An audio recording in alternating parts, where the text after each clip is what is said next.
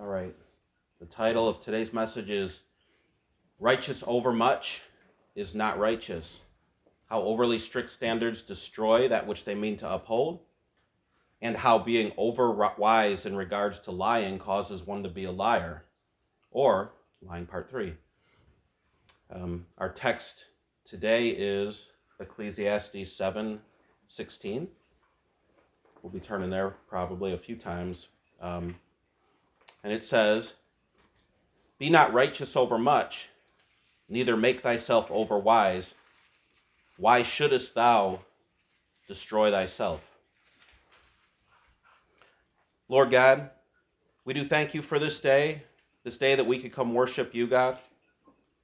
Please give us ears to hear your word, God, a heart to receive it, God. Please just be in this assembly as you've promised to be. We trust you and take you at your word, God. We ask this in Jesus' name. Amen. So, again, today we're going to talk about righteous over much and how it causes destruction to the person who engages in such error. We'll look at several examples with a specific focus on the sin of being righteous over much in regards to lying. So what does it mean to be righteous over much? And how can we make ourselves over wise? Let's take a look at the verse again in the context of the surrounding verses. Starting with 15, it says, "All things have I seen in the days of my vanity. There is a just man that perisheth in his righteousness, and there is a wicked man that prolongeth his life in his wickedness. Be not righteous over much, neither make thyself over wise. Why shouldest thou destroy thyself? Be not thou over much wicked, neither be thou foolish. Why shouldest thou die before thy time?" This passage starts by saying that Solomon has seen good men die in their goodness, and bad men live long in their wickedness. He then explains that this can lead to two temptations. We'll start with the second one first. He cautions us not to be overmuch wicked. The idea is that because we see that a wicked man's life is prolonged, the temptation is that we can just live foolishly and not expect any consequences. He talks about this in the next chapter in Ecclesiastes 8, verse 11. He says, "Because sentence against an evil work is not executed speedily, therefore the heart of the sons of men is fully set in them to do evil. Though a sinner do evil 100 times, and his days be prolonged, yet surely I know that it shall be well with them that fear God, which fear before him. But it shall not be well with the wicked, neither shall he prolong his days, which are as a shadow, because he feareth not before God." Notice that by warning not to be overmuch wicked, that does not imply that being wicked at all is acceptable. The temptation he is warning against is not to respond to God's mercy with us even when we are wicked by continuing in our wickedness. It is foolish to be wicked at all because God's judgment is coming. Similarly, the warning against being not over-righteous, overmuch, is not suggesting that it is wrong or even possible to be too holy or too careful in our walk with God. Notice in Matthew 5, verse 19, it says, "Whosoever therefore shall break one of these least commandments, and shall teach men so, he shall be called the least in the kingdom of heaven. But whosoever shall do and teach them, the same shall be called great in the kingdom of heaven." God cares even about the least of these commandments. And look what our Lord says later in the chapter. In Matthew 5, verse 48, it says, "Be ye therefore perfect, even as your Father in heaven, as your Father which is in heaven is perfect." God wants us to be as righteous as we can be. Matthew 22:37 says, "Jesus said unto them, Thou shalt love the Lord thy God with all thy heart, and with all thy soul, and with all thy mind." So if God expects us to be righteous and as holy as we can be, what does it mean to be righteous over much? Well, look at that preceding verse that's immediately preceding our verse again. It says, "All things have I seen in the days of my vanity. There is a just man that perisheth in his righteousness, and there is a wicked man that prolongeth his life in his wickedness." Just like there's a temptation to think that living in wickedness will not cause destruction, It's also possible that one sees someone perishing in their righteousness and think maybe it was because they simply were not righteous enough, when in fact dying in righteousness simply happens sometimes. Isaiah 57:1 says, "The righteous perisheth, and no man layeth at the heart, and merciful men are taken away, none considering that the righteous is taken away from the evil to come." If a man's ways are righteous enough to be said to be righteous, he won't die because of that righteousness not being righteous enough. He might die for being foolish in another aspect of his life, or for other reasons, but it won't be because his righteousness needed to be even more perfectly righteous. We can show many examples of that, but let's look at Asa. So Asa was a king of Israel, and it says that in 2 Chronicles 14:1-4, so Abijah slept with his fathers, and they buried him in the city of David, and Asa his son reigned in his stead. In his days the land was quiet 10 years. And Asa did that which was good and right in the eyes of the Lord his God. For he took away the altars of the strange gods and the high places, and brake down the images, and cut down the groves, and commanded Judah to seek the Lord God of their fathers, and to do the law and the commandment. So Asa was a righteous king. He did that which was good and right in the eyes of the Lord, the Bible says. Now let's look at his death in 2 Chronicles 16:12. And Asa, in the 39th year of his reign, was diseased in his feet, until his disease was exceeding great. Yet in his disease he sought not to the Lord, but to the physicians. Asa didn't die because he didn't break down idols or cut down trees of the pagan groves fast enough. He died because he foolishly put too much trust in physicians and didn't seek the Lord when he was sick. Just as an aside, we really need to make sure that we seriously seek the Lord when we are sick.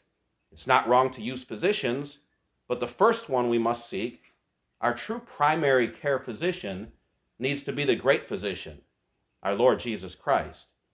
Although that phrase does not appear in our Bible, Jesus Christ is the great physician, as he is the fount of all healing.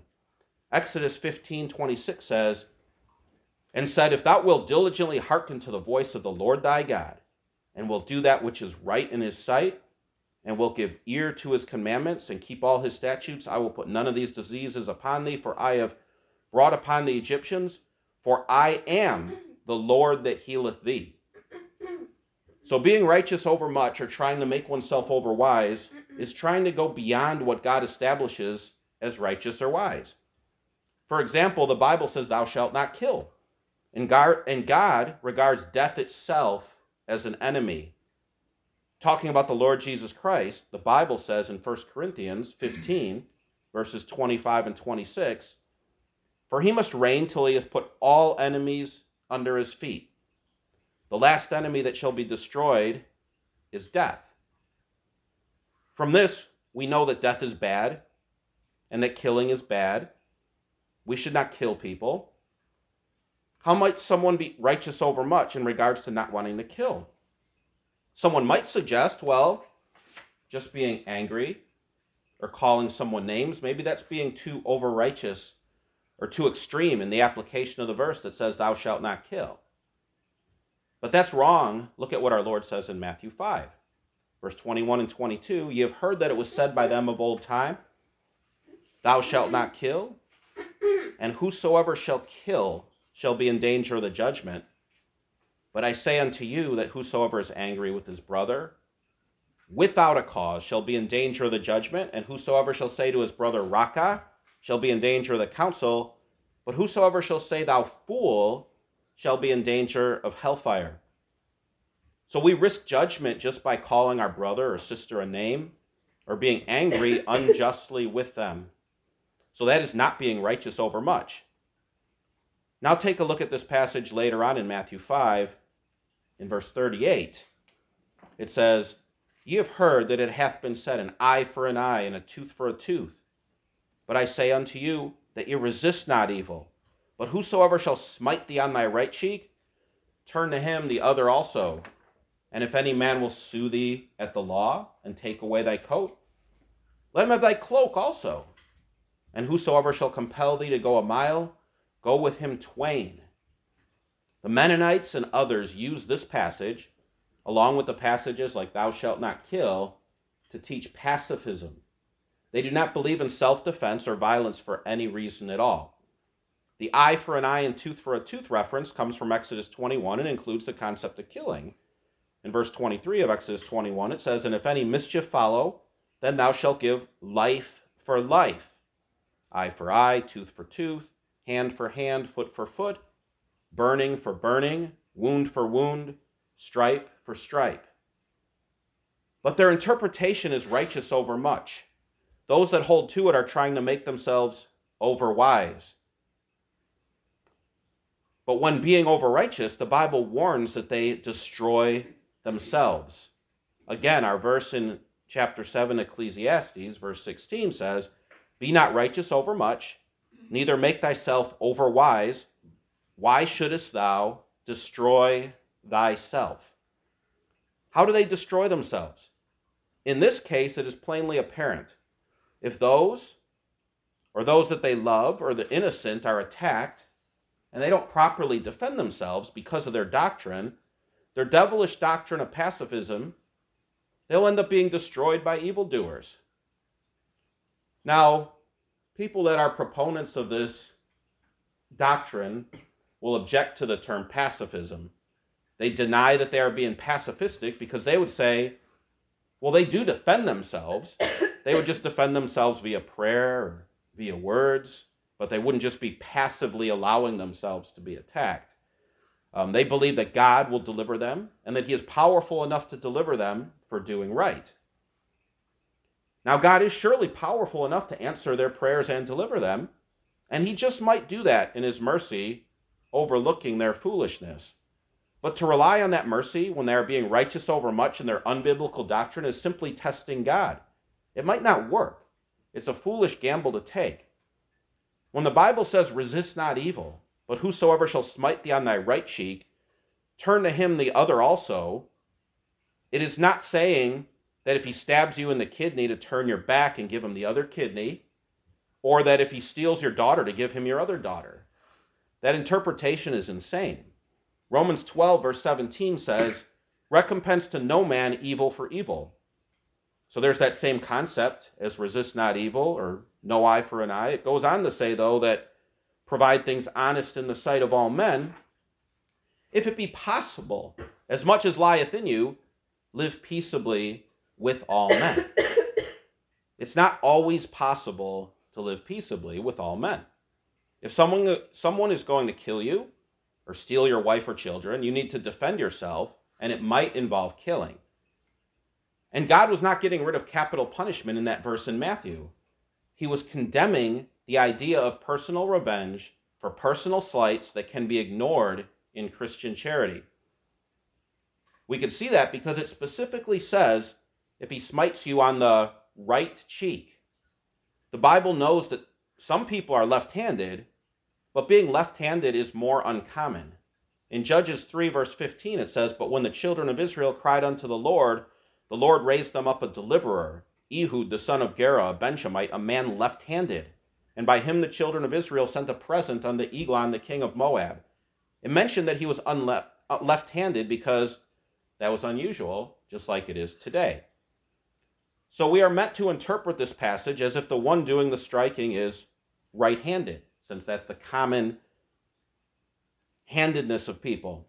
If you smite someone on the right cheek with your right hand, it's a backhanded, insulting smack.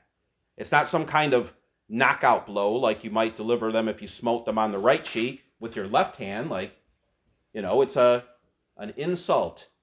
The context here is not self-defense and does not support pacifism. Taking verses against killing and against resisting evil too far will lead to destruction of the person making that grave error of being overwise.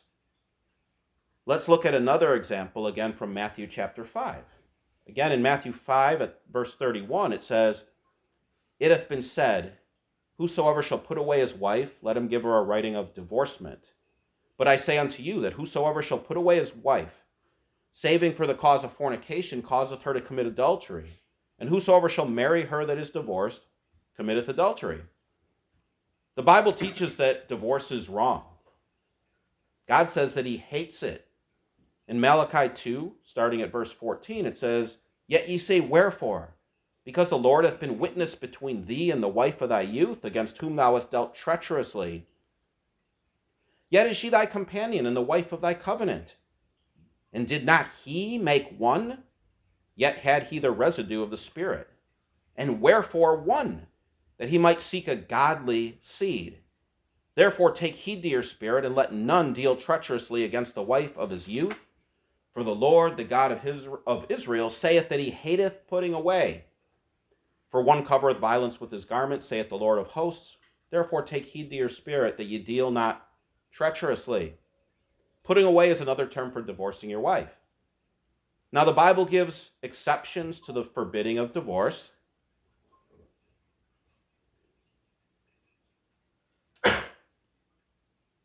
These exceptions are adultery and malicious desertion. The adultery we saw in the verse we just read when it said saving for the cause of fornication. The Bible will use the terms adultery and fornication synonymously at times. The desertion exception is found in 1 Corinthians 7. In 1 Corinthians 7:15 it says, "But if the unbelieving depart, let him depart. A brother or a sister is not under bondage in such cases, but God has called us to peace." And in the context, the bondage is referring to the marriage bond, which truly would be bondage in a negative sense if that marriage covenant was forced to remain after being abandoned by a spouse.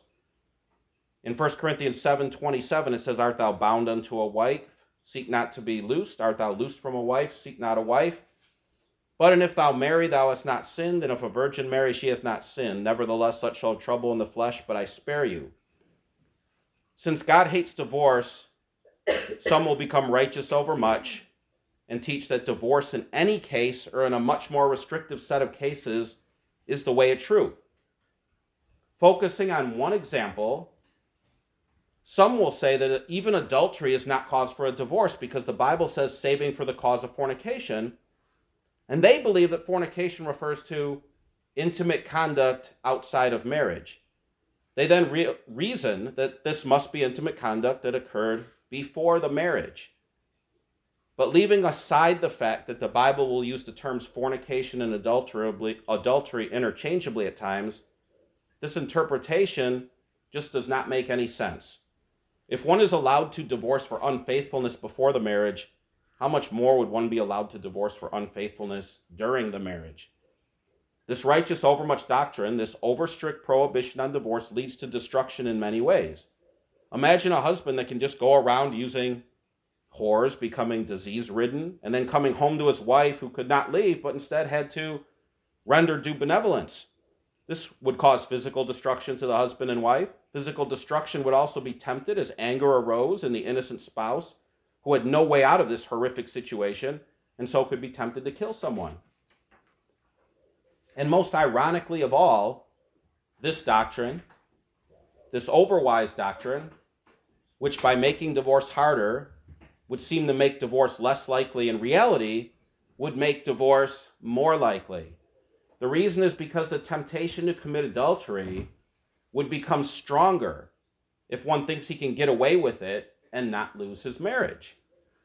But when he commits adultery thinking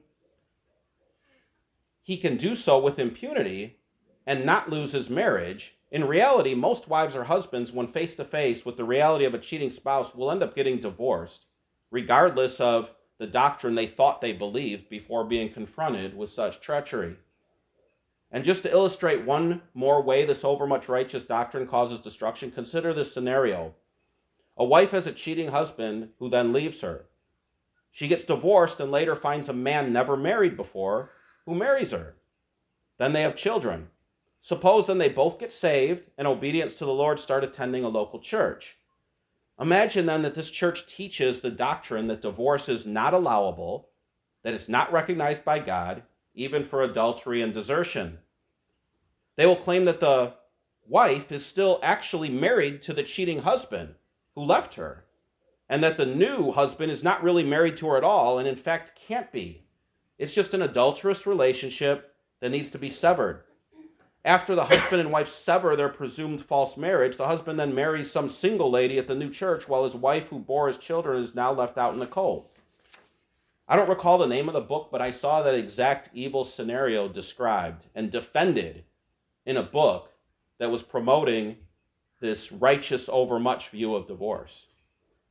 So ironically, we see again that righteous overmuch causes destruction. In this case, being righteous overmuch in the defense of marriage actually tends to cause the destruction of marriages.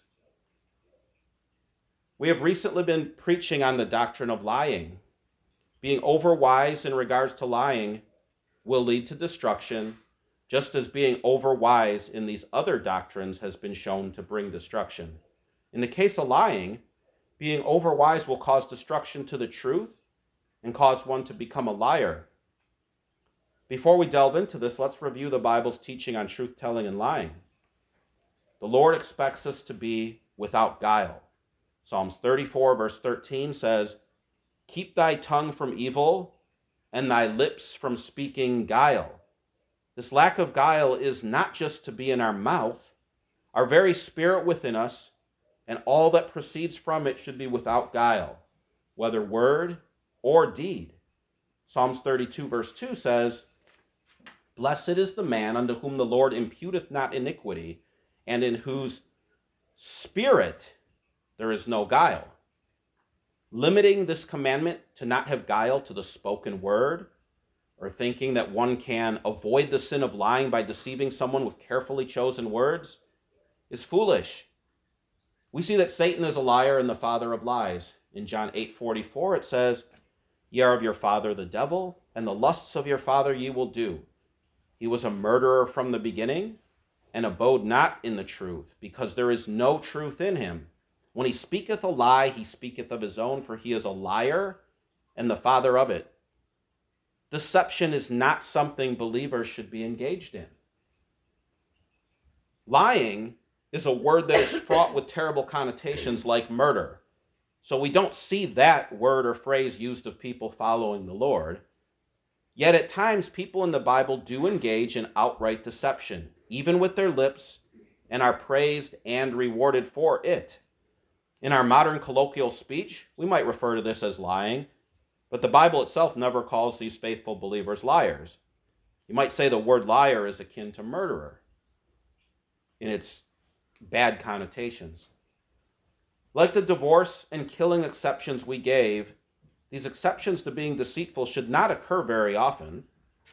Like divorce or killing, deceit very well might be something where we could go our whole entire lives without ever having the actual right to engage in it. We previously saw how Rahab was specifically justified by what can be colloquially referred to as a lie. James 2, verse 25 says, "Likewise also was not Rahab the harlot justified by works, when she had received the messengers and had sent them out another way." Sending out the spies another way could not have happened if she did not first send out those looking for them a false way. Some commentators contort and wrest the scriptures so much that they think that when she said the men that came to her left at the gate, that she must have been referring to some different men who must have visited her just prior. And thus technically she was not lying. There is obviously no evidence in Scripture this occurred. But no matter what word she used or what tricky context or leaving things out she had done, we have already seen that if she spoke words that made the men of Jericho think the spies had left when they did not, she would still be engaged in the same level of deception regardless of her word choices. This supposed deception would be just as wrong as an outright verbal falsehood that she actually did tell. The midwives also spoke false words and were dealt with well by God for it. Exodus 1:19 says, "And the midwives said unto Pharaoh, Because the Hebrew women are not as the Egyptian women, for they are lively and are delivered ere the midwives come in unto them. Therefore God dealt well with the midwives, and the people multiplied and waxed very mighty." The midwives lied, so-called, about the Hebrew women being already delivered, and thus God dealt well with them. And the people multiplied instead of being killed by replacement midwives had the righteous midwives told the truth. So what is the righteous overmuch view of lying? The righteous overmuch view on lying, which again, to be clear, is not actually righteous at all, is the view that telling any falsehood with the intent to deceive is always at any time wrong. But like the pacifist view on never defending oneself by killing, or the view of never divorcing, even for adultery, this overwise view causes destruction. The first and obvious way it can cause destruction is by the death that would occur when not defending oneself with a falsehood when required. The spies would have been found out and destroyed had brave Rahab not deceived the men of Jericho. If she had said nothing, they would have searched her place and found them. Had the valiant midwives, who deceived Pharaoh at the peril of their own lives, instead told the truth about their saving of the men children alive, they would have been replaced by midwives who would have killed the Hebrew children and prevent Moses from being saved by Pharaoh's daughter. One might answer that had Rahab or the midwives prayed to God, God could have found a way to deliver them without any deception being necessary. That's true. God can deliver any way he pleases. But God plainly allows blatant deception. It is as self-evident as killing in self-defense. As being lied to is certainly not as bad as being killed. We'll examine this in more detail when we look at the example of Elisha and the blinded soldiers. But when God plainly allows and even expects us to defend ourselves appropriately, even including with telling falsehoods if necessary, is a presumption to expect God will miraculously deliver us when we refuse to take a lawful way of escape. This idea that God will deliver us somehow is the same thing all these false, over-righteous interpretations of Scripture use as their supposed way out. Whether it is saying God will protect our health no matter what we choose to eat, or if we follow the overwise view on women submitting to their husbands, where women must submit to their husband in everything, even if it's a sin, but that God will miraculously deliver them before they sin, these all presume upon God and risk our destruction. People have actually written books about that too, that women are so much supposed to submit to their husband that they're supposed to do whatever he says, even if it's a sin, but then God will somehow make a way of escape so they don't sin. That's not right. That's insanity. It's like the rest of these. So like the Mennonite pacifistic view of self-defense, or the idea that one would have to stay married to a husband that was bringing home harlots every night, this idea that it is wrong to tell a falsehood when someone is trying to kill you is a foolish idea that generally only arises when one tries to be overwise as a result of being deceived by a false doctrine. The destruction caused by this overwise prohibition on speaking falsehood does not just risk physical destruction to those that engage in it. Even more pernicious is that it causes destruction of the truth. Just as with overmuch righteous false killing doctrine begets killing, and false divorce doctrine begets divorce, so does false lying doctrine beget lying. We see in the Scriptures that lying and deceiving are associated with being deceived. 2 Timothy 3:13 says, "But evil men and seducers shall wax worse and worse, deceiving and being deceived." The people that lead those that are deceived are often deceived themselves. Luke 6:39 says, "And he spake a parable unto them, Can the blind lead the blind? Shall they not both fall into the ditch?" So let's read out this primary verse one more time today. Ecclesiastes 7:16 says, "Be not righteous over much, neither make thyself over wise. Why shouldest thou destroy thyself?" So how does being deceived in such a way where we think that lying, used colloquially as speaking falsehood to deceive, is always a sin, how does that cause us to destroy the truth within ourselves? If we think that telling falsehoods to deceive is always wrong, the first thing it does is it causes us to wrest the Scriptures. And wresting the Scriptures, the Bible says, leads to our destruction. 2 Peter 3:16 says, "As also in all his epistles, speaking of them of these things, in which are some things hard to be understood, which they that are unlearned and unstable wrest, as they do also the other Scriptures, unto their own destruction." So the way this occurs is as follows. Rather than bold and valiant women who rightly engaged in deception, The midwives and Rahab are regarded as liars who lacked faith by sinning. They were not punished or rebuked in any way for their lies, even though they were engaged in the supposed lies in the very midst of a great reward. This teaches that if our cause is important enough, God will simply overlook the sin of lying. This contrasts with the scripture. Revelation 21:8 says, "But the fearful and unbelieving and abominable and murderers and whoremongers and sorcerers and idolaters and all liars shall have their part in the lake which burneth with fire and brimstone, which is the second death." All of these classes of people here, these unrepentant, fearful, unbelieving, abominable, including all liars, they're all going to miss the kingdom. It's a very, very serious thing to not lie. It's ironic that proponents of this lying doctrine on lying have the same problem that they suppose their doctrinal view is guarding against, where they suppose that, if you're allowed to lie somewhere, you'll just lie anywhere, But really, the problem is they have a similar problem in their doctrine where they propose that you can lie, but if it's a big enough deal like Rahab or something, you're just not going to get punished for it. God will just overlook it. But it's not what the Bible says about lying. Lying is a serious sin that has to be repented of.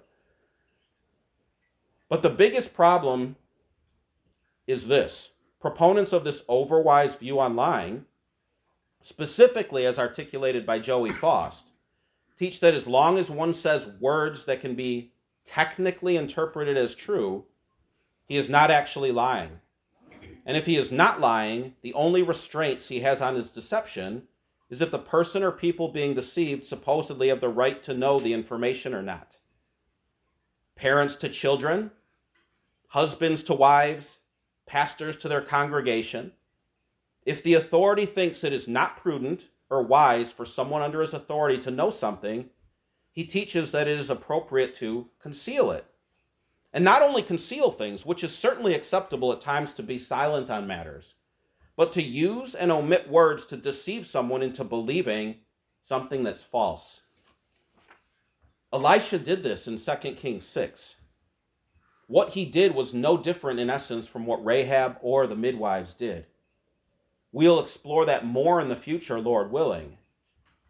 But when one believes that what Elisha did was acceptable, not because he lied to them the same way Rahab or the midwives did in self-defense from an enemy, but instead it was acceptable because he did not lie at all, but spake very cleverly but truthfully, using so-called holy silence of some key facts to deceive those who purportedly had no right to know, we have a doctrine that now makes a liar of a man who does not even know that his own lying doctrine made him into a liar.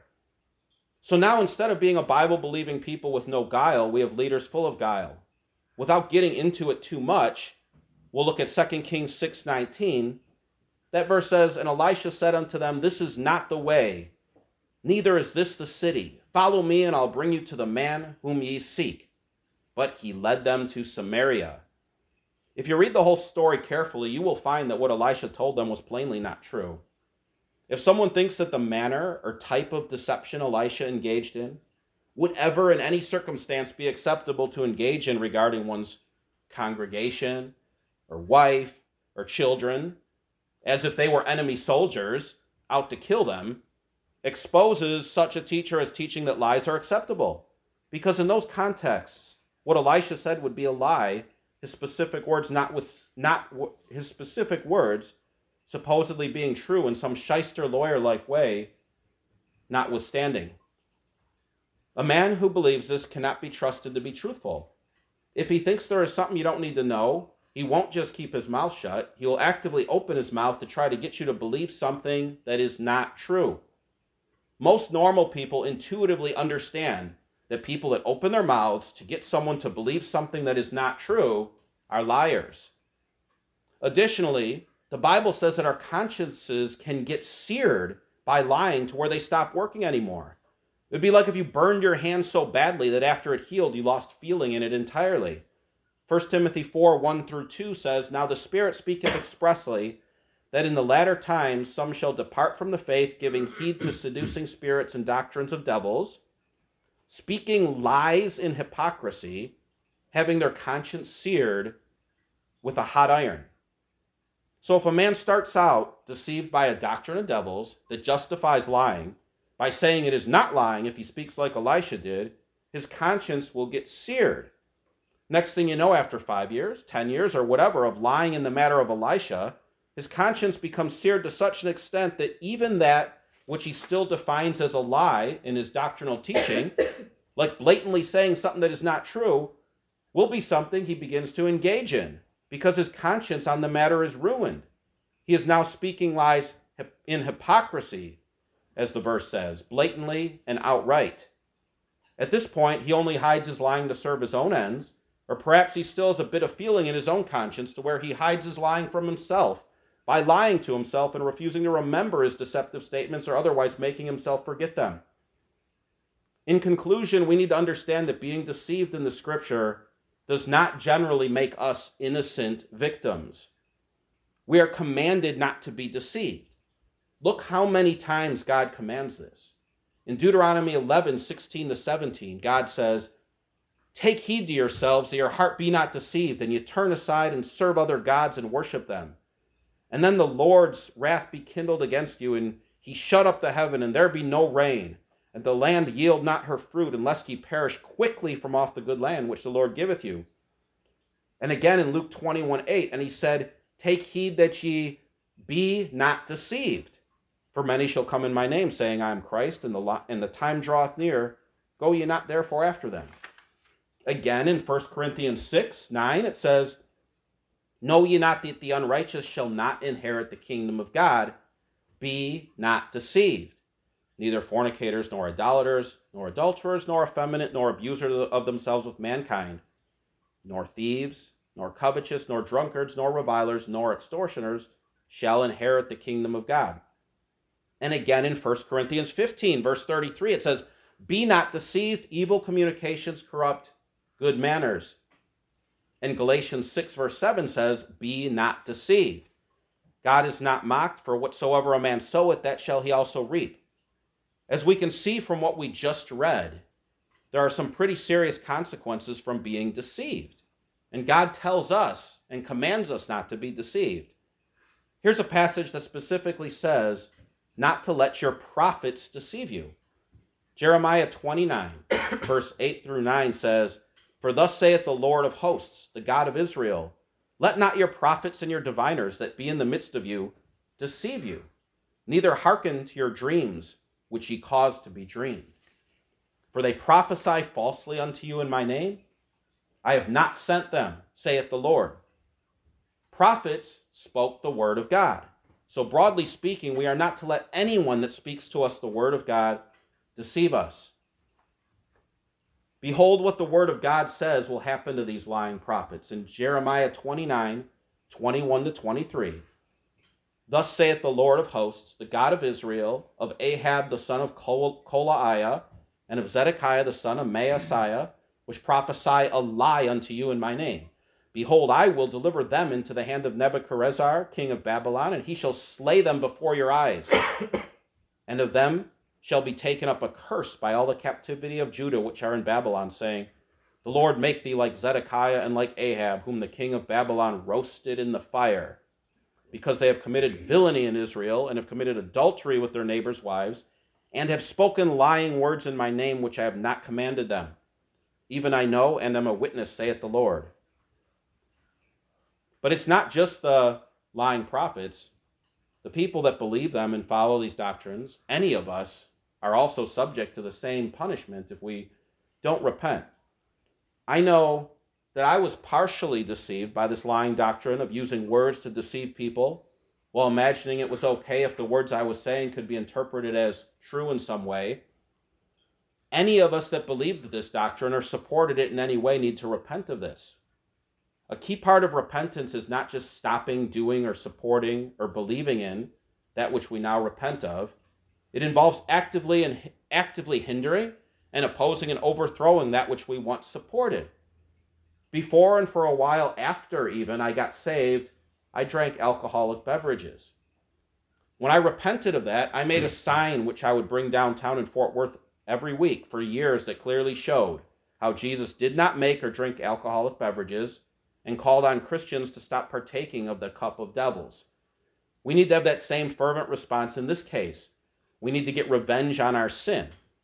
2 Corinthians 7 verse 10 says, "For godly sorrow worketh repentance to salvation, not to be repented of. But the sorrow of the world worketh death. For behold, the self-same thing, that ye sorrowed after a godly sort, what carefulness it wrought in you. Yea, what clearing of yourselves. Yea, what indignation. Yea, what fear. Yea, what vehement desire. Yea, what zeal. Yea, what revenge. In all things ye have approved yourselves to be clear in this matter." Let's make sure we are clear in this matter. We must actively oppose lying doctrines about lying and the liars that promote them.